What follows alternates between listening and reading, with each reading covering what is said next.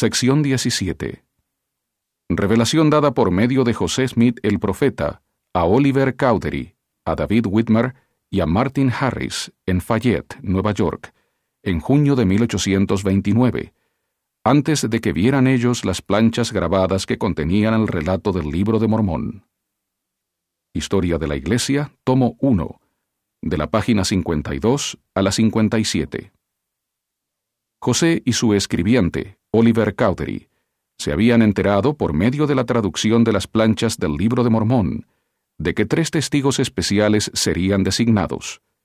Véase Éter, capítulo 5, versículos del 2 al 4, segundo Nefi, capítulo 11, versículo 3, y capítulo 27, versículo 12.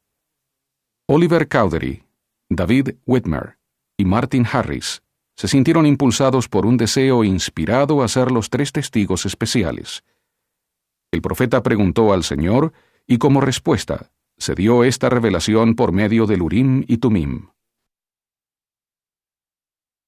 Versículos del 1 al 4. Por medio de la fe, los 3 testigos verán las planchas y otros objetos sagrados. Del 5 al 9. Cristo da testimonio de la divinidad del Libro de Mormón. He aquí, os digo que tenéis que confiar en mi palabra. Y si lo hacéis con íntegro propósito de corazón, veréis las planchas, y también el pectoral, la espada de Labán, el Urim y Tumim que le fue dado al hermano de Jared en el monte, cuando habló cara a cara con el Señor, así como los directores milagrosos que recibió Lehi mientras se hallaba en el desierto en las inmediaciones del Mar Rojo. Y será por vuestra fe que se os concederá verlas. Sí, mediante esa fe que tuvieron los profetas de la antigüedad. Y después de haber logrado fe, y de haberlas visto con vuestros ojos, testificaréis de ellas por el poder de Dios. Y haréis esto para que mi siervo José Smith, hijo, no sea destruido, para que en esta obra realice yo mis propósitos justos para con los hijos de los hombres.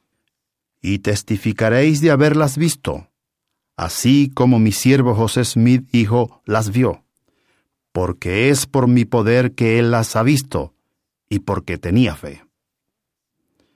Y ha traducido el libro, sí, la parte que le he mandado, y vive vuestro Señor y vuestro Dios, que es verdadero. Por tanto, habéis recibido el mismo poder, la misma fe y el mismo don que él. Y si cumplís estos últimos mandamientos míos que os he dado, las puertas del infierno no prevalecerán en contra de vosotros, porque mi gracia os es suficiente, y seréis enaltecidos en el postrer día.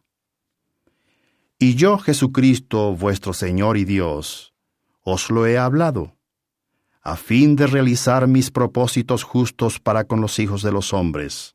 Amén.